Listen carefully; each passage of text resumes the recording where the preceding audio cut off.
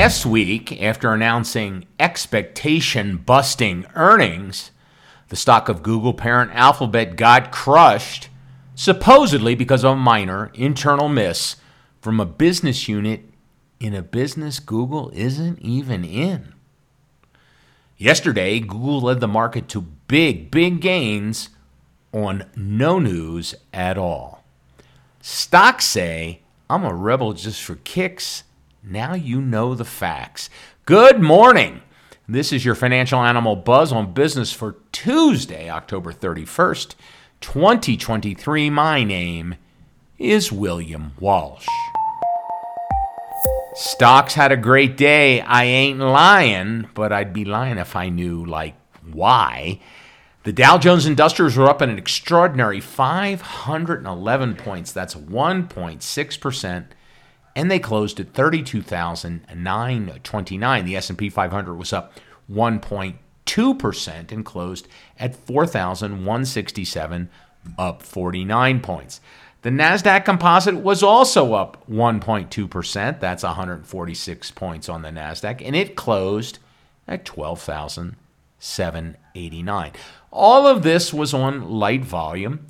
But, hey, a win is a win no matter how you get it. I'd love to say that bonds led the way during this strong day on Wall Street. Nope. Bonds were down and rates were up, but not by much. The 2-year was basically flat. It now yields 5.048%. The yield in the 20-year was up one tick. It closed yielding 5.242%. 5.242%. No, it wasn't bonds. Maybe it was oil. A barrel was down 3% on the day.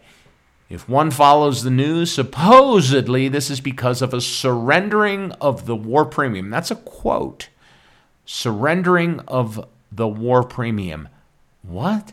Are you kidding? Oil has been selling off since September. That's mostly seasonal factors. And the war just entered an even scarier phase. Don't read the news, folks. Don't read the news. Keep it right here on the Buzz on Business. Earnings for the third quarter continue to look good, very good indeed. Lots and lots of green numbers on the giant quote machine here in Buzz on Business World headquarters. The big name on Monday was McDonald's, which handily beat expectations. Pfizer, AMD, Amgen, and Caterpillar, among many others, report after the bell today. The big name this week is Apple, which reports its quarterly numbers after the close. Nothing much to report on the economic calendar yesterday. Today is light as well.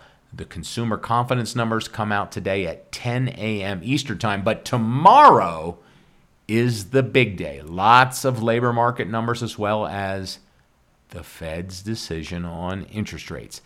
That will be released tomorrow at 2 p.m. Eastern Time. We will have it all for you right here on The Buzz.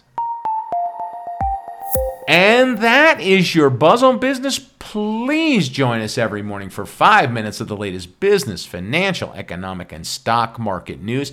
And don't forget our premium episodes where each week we cover a story or topic that has been in the news and that might affect you, your finances, or your investments. But we don't cover it over the last 6 hours or 6 days like you get on the nightly news. No, we covered it for the last 60 or 100 years. So you can put the news in context, be better informed, and make better decisions.